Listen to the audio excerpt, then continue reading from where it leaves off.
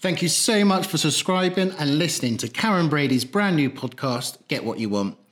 The challenge women face to eliminate the gender gap is a huge one. The only way we believe is to start knowing your worth and discovering the skills and confidence to go after what you want. Karen's currently working hard filming a series of masterclass videos to help with just that, covering topics such as how to write the perfect CV, interview preparation, negotiation, and how to baby-proof your career. You can see the full list of videos, which are about to be released on a brand new website, strongfemaleleadership.com. And if you register your interest early, you can secure 50% off by using the code AMBITION. I've personally admired and known Kelly Hoppen for a number of years, and it was a real pleasure to sit down with her and discover what drives her to keep wanting to achieve more and more. Kelly started her interior design business at just 16 and is now globally recognised for her signature design. In March 2009, Kelly was appointed a member of the Order of the British Empire. The award was given for services to interior design. Kelly is an ambassador for the Prince's Trust, the government's GREAT campaign, and now works with UK Trade and Investment and other parts of governments as an advisor and mentor to small business. Having been at the top of her game for over 40 years, Kelly shares her insights into what it takes to run a business, to build a brand, to trusting your gut, and to always challenge yourself. Kelly, your house is amazing. Thank you. I mean, it is just breathtaking. I know I've been here before, but every time I come, I see something else wonderful tucked away in a little corner or up on a wall somewhere. It's just amazing. Thank you. I mean, that's the weird thing about, I think, about good design is that you can go into a space and you can experience it. And then every time you go back, somebody says, is that new? And you go, no. Because for me, the home is a discovery. You're constantly finding and seeing new things because you can't take everything in at once. And the home is all about the experience that you feel in it and your memory, you know, your childhood memories. Like for me, was my grandmother's home was very much the kind of the core of who I am today because of the experiences that I had there. So that's what I've always tried to recreate in people's homes over 41 years. And I mean, when you look at it, it's all so beautifully put together. And it looks as though it'd be relatively simple to do, but I can't imagine how difficult it is. Well, it's simple for me, but having done so many books to try and share all my knowledge with people, which I decided to do many years ago, rather than kind of store it all up in my own head, because so many people would come to me and say, but how do you do that? Yeah. When you actually dissect one room, most people think it's floors, walls, curtains, sofa, chairs, lights. But there's probably a good 38, 39, 40 things to think about in a room, and it is really hard. Plus, it's not like buying clothes where you try it on, you look in the mirror and no, it doesn't work. You know, yeah. I'm too tall, I'm too thin, I'm too fat, and whatever it is. It's like a room has to kind of fit you and your family and the people and how you want to live. But it's the scale of it. So it's very, very daunting. So it's a really hard thing to do. And yet it's the most important part of your life is where you fall asleep and wake up. Because it's so smart, but yet so comfortable and welcoming. And I think that's got to be one of the biggest tricks you have, isn't it? Yeah, I think so. I mean, I often lie in bed when I can't sleep and I redesign everything and I move furniture around and think, I wish I could be more scrunchy and a little bit less formal, and yet we live in it. Like if somebody said to me, how do you feel you live? I'd be like, so chilled and relaxed. My kids would all turn around and go, really? You've got a white sofa, so yeah. My vision of how I like to live is quite interesting in terms of how I then get into clients' heads, because how you think you live isn't exactly how you need to. Yeah. And that's always been my magic, is trying to get into someone's head and extract the information. I remember Jo Malone once said when I did her apartment years ago, she said, you've given me what I didn't know I wanted, but I knew I wanted. You know, yes. It's like it's finding that little tiny thing, because I believe everyone knows how they want to live. They just don't know how to make it happen. And that's why they and call that's you. What, well, that's what I love, why I've done it for so many years and still jump out of bed and feel very passionate about it and excited. Well, there's no doubt you're very good at it. Were you always good at it? I think I've got better. I think when I was very little, my mother said I used to literally, she'd go out for dinner and she'd come back and I would have literally pushed furniture around, and I was always tidying up. She was quite messy, and I always used to lay things out. In my bathroom, I remember laying all my bottle. I loved home, and on weekends, my mum would say, what do you want to do? Because my brother was at boarding school, and I'd say, I want to go and see show flats. I was obsessed with the before, the after, people's homes. And I think when I first started, I wasn't good at design when I look back at it, but I definitely had that drive, that tenacity, that focus, that passion, that belief that I could do it. And it wasn't long until I came up with East Meets West and kind of got that confidence that that's who I was. And then I think I was okay. But you started really young, didn't you? 16 and a half. Was that when you left school to go into work, or you left school and then fell into work? Well, my father was killed, and I was really completely... It was like the worst surprise of my life. I just thought my parents would be with me forever at that age. And he was very sick, and he was given the wrong medication, and he died, and it was horrific. And I ran away to South Africa and hooked up with a band there and was thrown in jail. You didn't have any family in? Well, I did, but I ran away thinking no one would find me. But of course, my mother was found me walking down Sea Point in South Africa. It's at Cape Town. It's not and let's exactly... just rewind. You ended up in jail? So I was with a multiracial band, and there was apartheid then, and so I was traveling around, and I was a backing singer. This is for a few months. Can't imagine this. Living on chip butties and literally. I can't imagine that either. Yeah, knowing how healthy you are. Kind of got lost into a world because I was so shaken by my father's death. My mother found me, and I said, "Mum, I'm not coming home," and she said, "You need to come home." I said, so we had a big argument. And we took a trip through the Karoo, and we ended up somewhere, and I booked all of them into a hotel. And of course, that wasn't allowed, and we spent a night in jail. And when I left South Africa then to finally come home, I didn't go back for many, many years. I was so young, but I still understood it wasn't right. Yeah. But it was a real turning point for me because I was angry. I'd lost my father. I felt very alone, and I suppose my tenacity and my ability to start a business that young was a kind of survival. Like, I will never rely on anyone ever again in my life. I was so angry, and I think that drove me to become, really successful. Earned my own money.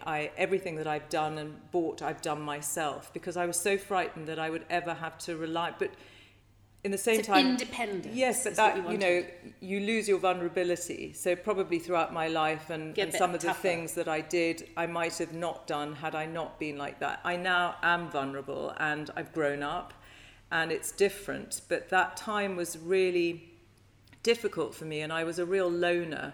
And I was just focused. I worked, 7 days a week, through the night, and I was self-taught.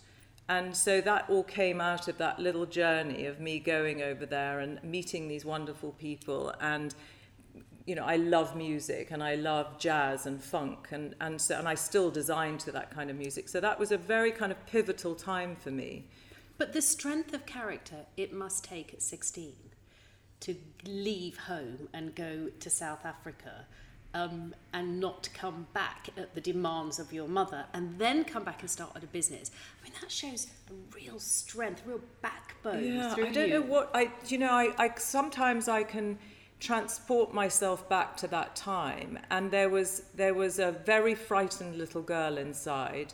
But I have this extraordinary imagination, so I can create scenarios in my head and I can make believe. I've always been able to visualize, which is one of the reasons I'm good at what I do, because this room can be empty and I can see it finished. So I can create fantasies. So probably a lot of my life then was a fantasy in my head, but I actually turned it into a reality. And there's an art in that, I think. And that's from just pure and utter determination. And my mother's a very strong character, and I love her so much, and we're great friends now. But we went through a very tough time because when my father died, I hadn't seen her for a year. So I felt very alone. So I kind of, when I was in South Africa, and I attached myself to these people who didn't know who I was. They had no idea who my grandfather was, who was this highly successful businessman in South Africa. I was just this girl with red hair who just loved music, loved to dance, and was a good singer. Was a good singer and was blown away by this underground, knew it was naughty and it was bad, but wanted to be that way. And I don't know, it kind of, I've always had that thing where I liked things that weren't quite normal. But if I take a step back and I look at that could have gone one way or the other, couldn't it? I mean, you were right then on the cusp of going left and... Sliding doors. Yeah. You know, one of my favourite films is that thing of, you know, it's just brought shivers down me. You know, you can go one way and your life goes this way, and you go the other way and it can completely go, like, so wrong. But my father was an extraordinary man, a great businessman. My mother is the most amazing woman who's still working at the age of 80. My grandfather was extraordinary. I come from good genes, and I think I was brought up to work and you know, to succeed. And I like to succeed. It's one thing that I like. You know, if I go into a competition, I want to win it. I want to be the best that I can. And, you know, I used to use that analogy with the kids when they were doing exams and swatting for exams. I'd say, close your eyes, visualize opening that envelope, and you failed. What does it feel like? Now, next day, open that envelope, visualize what it's like to win, hold on to that, because that is what you're going to be able to achieve. And that was something I learned as a child. And also, having been bullied so badly at school, leaving school and doing all of that, I was very much in my own little head. But I think, in a way, I'm quite glad of that, because it enabled me to be the person that I am today. So you come back, you set up a business as an interior designer. Yeah. And how do you get any work at 16? So it's always a friend of a friend. So my stepfather had a friend that he was in the war with, or the Air Force or something, and he wanted to have a kitchen done. And it was in Elveston Mews, next to my old school, Elveston Place. And I designed the most hideous kitchen that ever existed. It was brown and it was horrible. He was an alcoholic, so was the builder I found.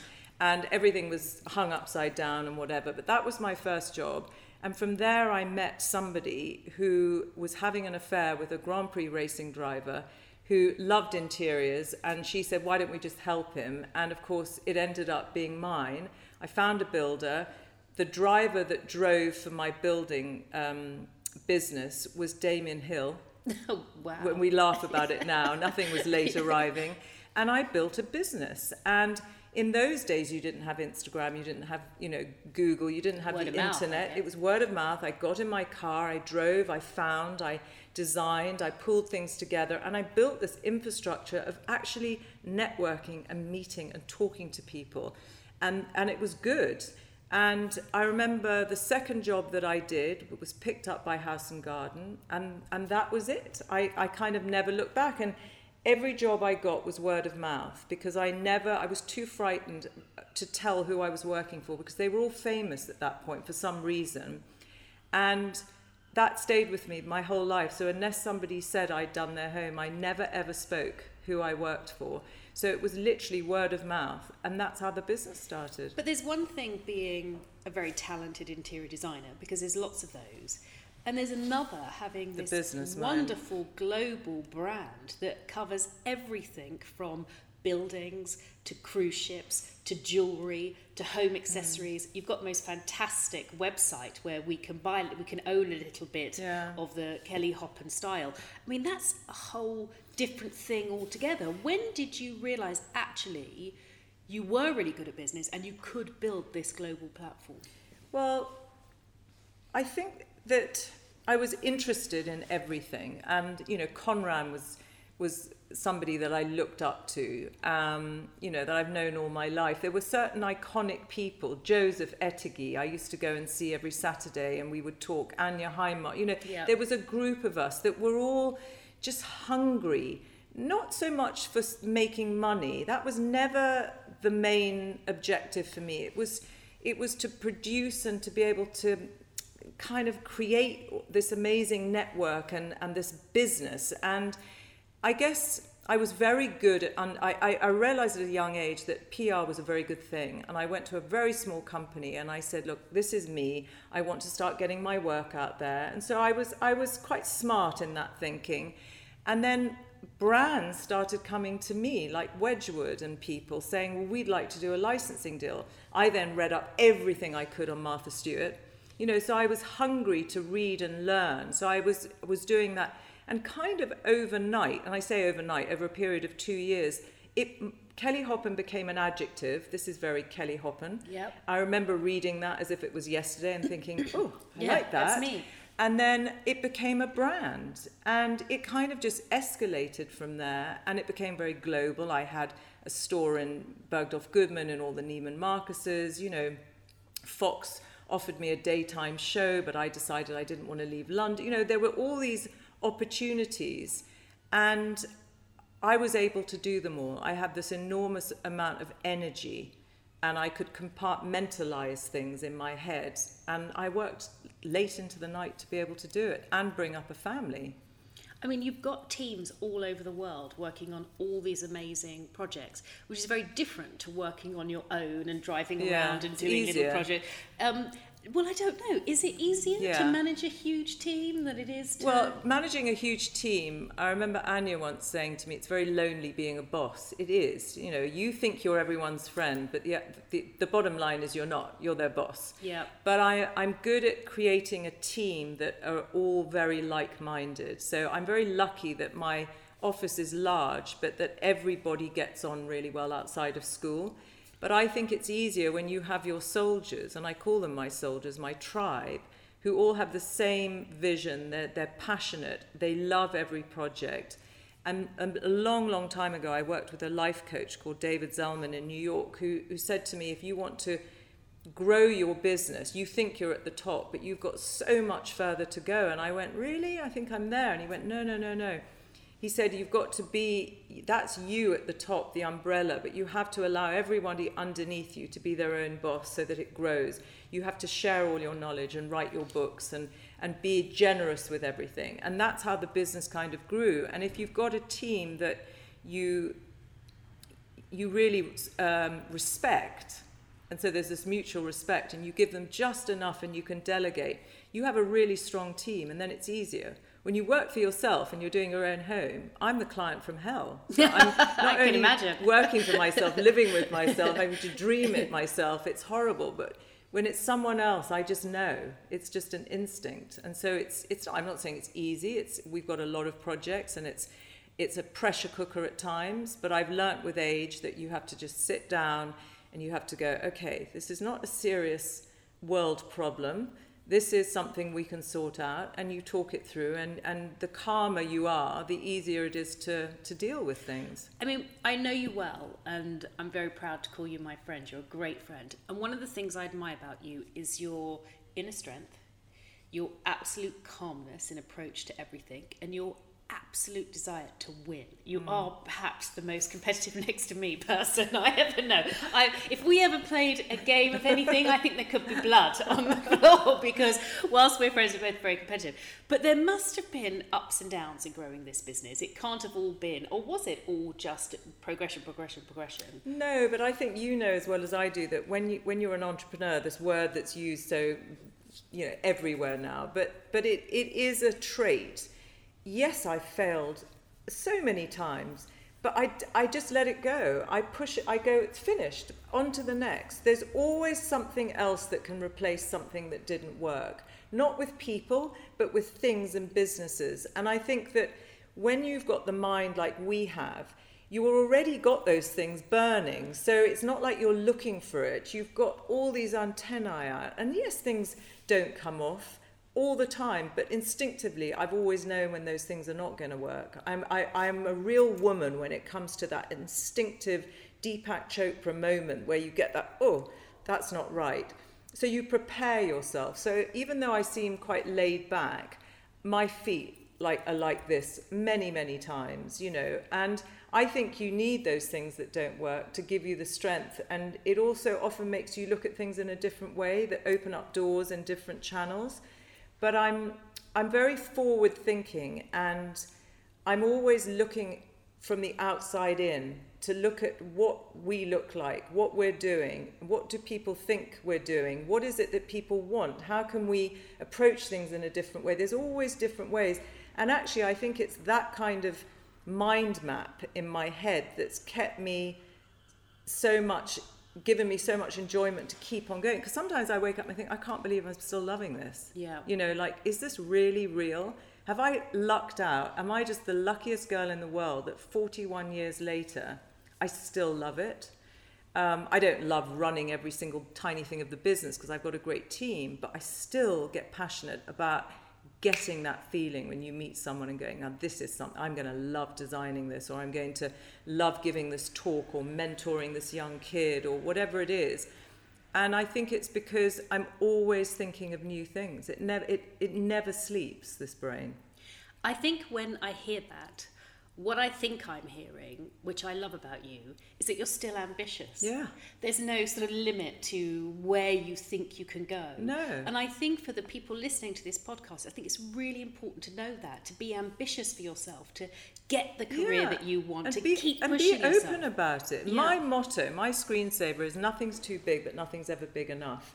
And people always laugh at me, but it's not that. It's like, I think it's really hard today for kids with Instagram and social media. I know we have to have it, but I think it's so difficult. When I started, there was none of that. So what I designed came out of my imagination, my travels, and I didn't know that the guy next door was doing as well as I was or whatever. I just was proud of what I was doing. And I think that you have to look within to have that ambition and to be open. It's okay to be ambitious. Yeah. It's okay to want to win. It's okay to make money. You can be charitable. You can do all the things that balance it all out, but you don't have to talk about it. But I think everybody has the possibility to be great in the world. Some people don't have the opportunity, so people like the Prince's Trust will help them, give them that opportunity. I had a great mentor in my mother. I had a good support system. Some people don't. But in your mind and in your being, you have that ability. And I think that today there are so many great opportunities for young people. I just think it's different. And so the likes of us doing what we're doing here, Jo Malone, people that have, had tough times getting to where we've got, it hasn't always been easy. I think that it's great because it gives people this feeling that, yeah, I could do that. But even if it's just little baby steps, people often say to me, God, you've become so famous so quickly. I'm like, no. I get my grey hair done every 4 weeks. Trust me, this is not quickly. This is hard, organic, slow slog. And that's the piece of advice I would give, that this whole celebrity hello, this whole thing where people go on a show on reality television and become famous, that's fine. I'm not knocking it. But that's not what we're talking about here. This is about building all the layers of a business and having the foundations that give you that secure foundation so that you can fall occasionally, but then you go back because you've got your foundations.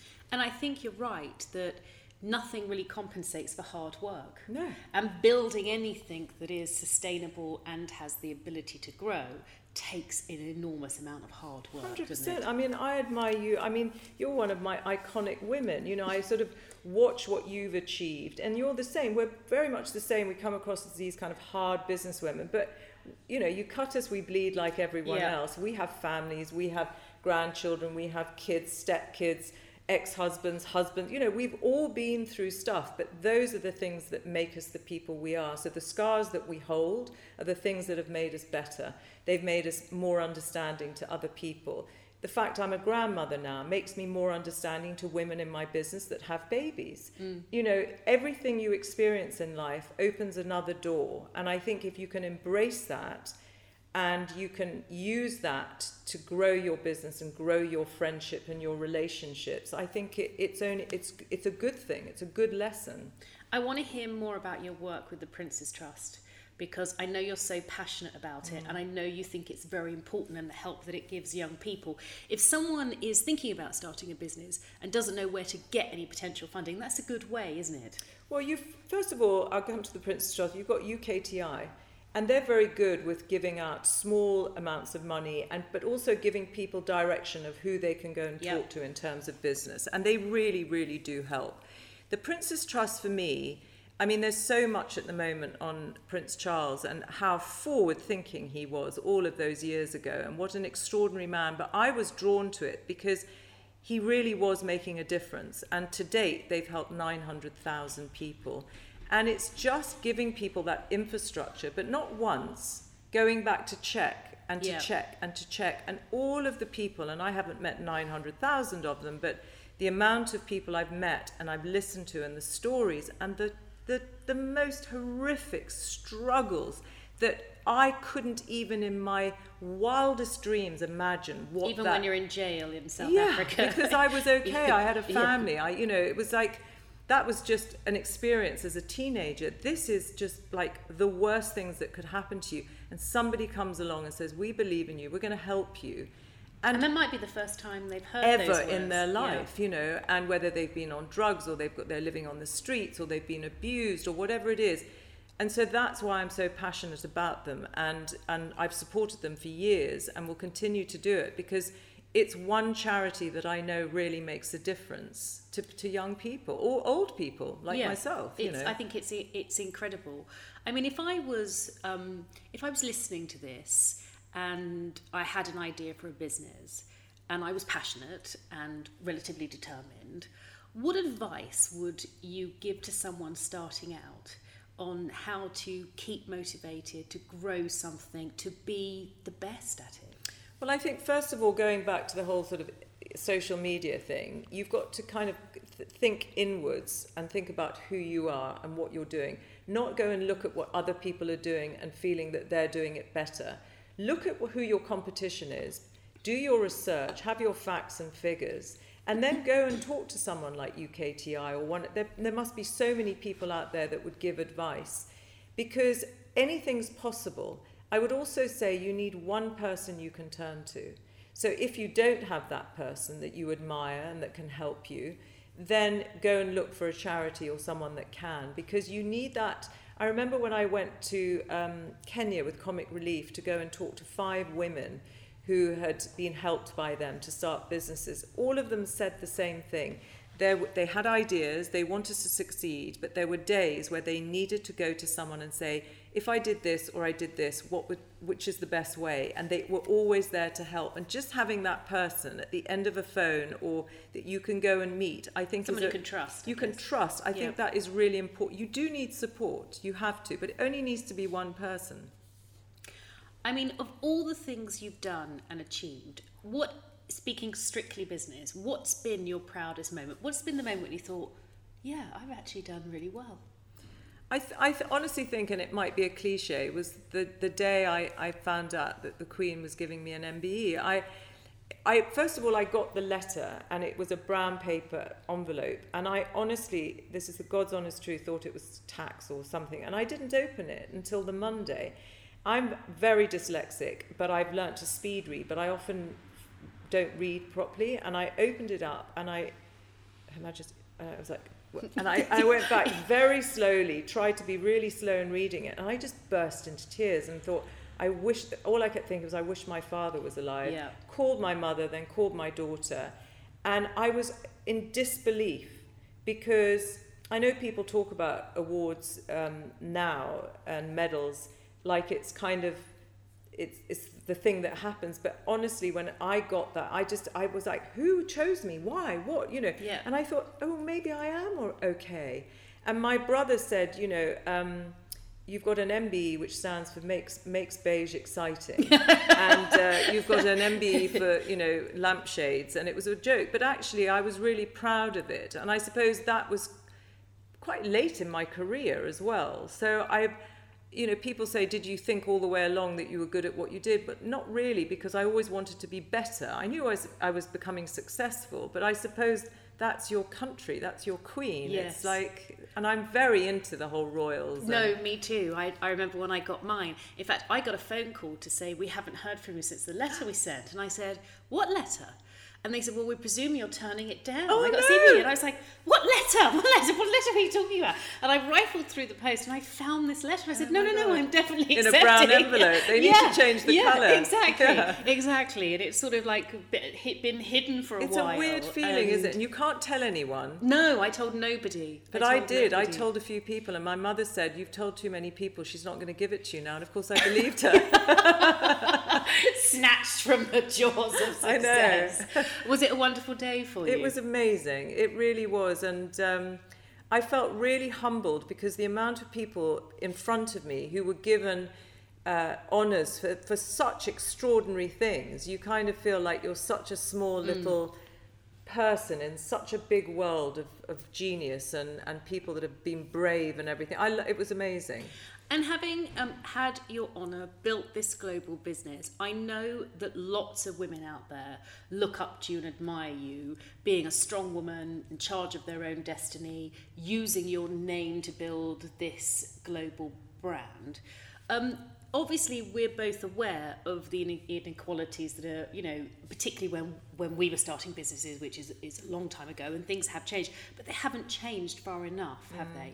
Are you still concerned about that? Are you campaigning about that? Yeah. What differences do you think we can make or should be made to help? It's quite interesting. I got up at 5 o'clock this morning, worked out at 6 because I had to get into the studio to talk to a chairman in China about a project. And I'm sitting there having this Skype conversation, and I suddenly realised the chairman is a woman. And it's the first chairman in China that has been a woman that I've ever spoken to, and I've done many jobs in China. Yeah. The reason I'm bringing it up is, why did I have to even think that? Yeah. And so I turned around to the woman that works with me who does all the translations, and I said, what I want to say, Peng, is I salute you. This is amazing. Yeah. That this is the first chairman that is a woman. And Peng looked at me, and normally she'll give me a look if it's something she feels she can. And she immediately, she didn't even doubt me. She just said it. And the woman went like this and kind of waved. And it kind of brought chills up my arm, because I thought, first of all, it's sad that I even had to think that. And B, I think the fact we have to still talk about it, the fact that there isn't just equality in every single workplace, the world, is the most atrocious, most terrible thing that there is out there. I think more focus needs to be on that, more than talking about the fact that you can't have girl power, you have to have people power. You know, that maybe I'm too old-fashioned, I don't get that. I understand it's important to other people, but I feel if somebody is good at what they do, whether they're male or female, they should be paid the same. And I think that women have a much harder time because we have a biological clock. We want to have children. It's incredibly hard to have a baby and go straight back to work. Yeah. You Did you do that? No, I took a year off, actually. Good for you. Yeah, and I'm surprised at myself, but I'm glad I had that thought that I wanted to do it. But I've watched my own daughter now, sort of 34 years later, go through it. And I think, how do women go back to work 3 months after and hand their little babies over to someone else? We as a government, as a country, have to support women more. But I think that it's hard when women are so ambitious, they want to start a family, and they feel that if they do that, they're going to not be able to have what rightfully is theirs. And what is your advice to women who are thinking of having a family and running their own businesses, or indeed working for someone else? I think that having a child was one of the greatest things that has ever happened to me. Work is the best thing that's ever happened to me. I used to say 10, 15 years ago, women can have it all. I would say now, I retract that. It's much more difficult in the world that we live in. It's become so competitive. And I think that you have to plan it better. And I think that's a sad thing, that you can't, as a woman and a man in a family, just have a child. I think everything needs to be planned.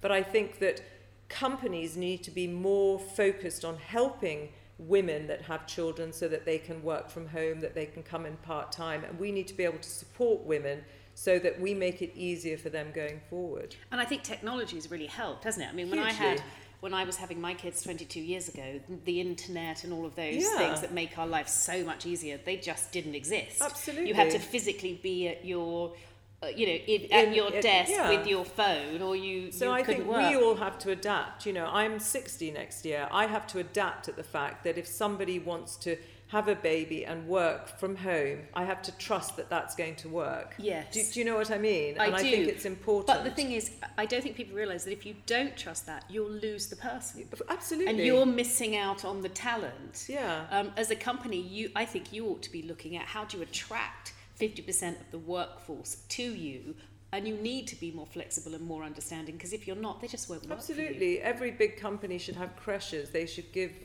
child support. You know, this is the world we need to create. Everything is changing. Everything is changing around us. You know, if nothing is ever going to be the same again in every respect. Maybe in 6-7 years we're all going to get that kind of plateau and it's going to calm down. But right now, everything's in turmoil. I think the workplace needs to adapt to the world that we live in.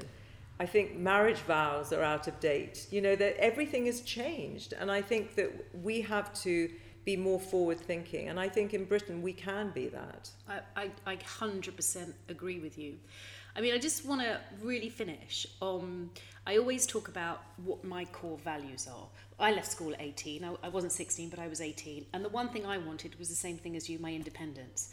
I've been at boarding school for a very long time. And when you're at boarding school, you get up when you're told, you go to bed when you're told, you wear what you're told, you eat what you're told, frankly, you do what you're told. And I'd had enough. I wanted to say what I wanted to do, when I wanted to do it, how I wanted to do it. And I left school at 18, and I wanted independence, and I knew to be truly independent, you needed your own money. But I'd worked out what my core values were. I was ambitious, I was absolutely determined, and I had integrity in everything I did. And all these years later, they're still the things that make me who I am. Yeah. And I just wondered, what makes you who you are? I think loyalty is absolutely key to me. Family is everything to me. That is the first and foremost. I can't function unless I know that each one of the pods of family are okay. And authenticity is really important to me. And also that kind of independence, but with the edge of vulnerability, which I've learnt in later life. But those are the core, those are what I look for in people I employ. So if I don't hold those close to me and that's who I am, I don't think it works. So I think those are really, really important to me. And I guess just finally, what I'd like to know is, what next? Can there be anything left that you want to do? Yeah. I know you're ambitious, but is there something you haven't done that you really want to do? Yes, 100%. I you know, everybody always asks me that every year, and I think one day I'm going to wake up and go, no, I'm done. Yeah. But I'm not. No, I'm not. Unfortunately not, because I have been blessed to be given so many great opportunities. And as I said earlier, I'm still passionate about what I do. So I still want to do more design, but I want to grow the company so it becomes one of the biggest global companies in the world. And I'm planning that at the moment. I want to design a train. That's the last thing I've never done, you know, in terms of a space. But yeah, I'm constantly thinking of new things that I want to do. This never switches off. It pretends to, but it doesn't. I've known you a long time. You're very happy, aren't you? Yeah, I am happy. I can sort tell. of got to that point where I have my days, like all women do, where you feel a little bit insecure and you just need that hug. But I am happy now. And, you know, often I listen to women saying, I wish I was 20 years younger. I don't, because I'm in the happiest place I've been in my life. And I feel that I've got a wisdom and a knowledge now that I didn't have then.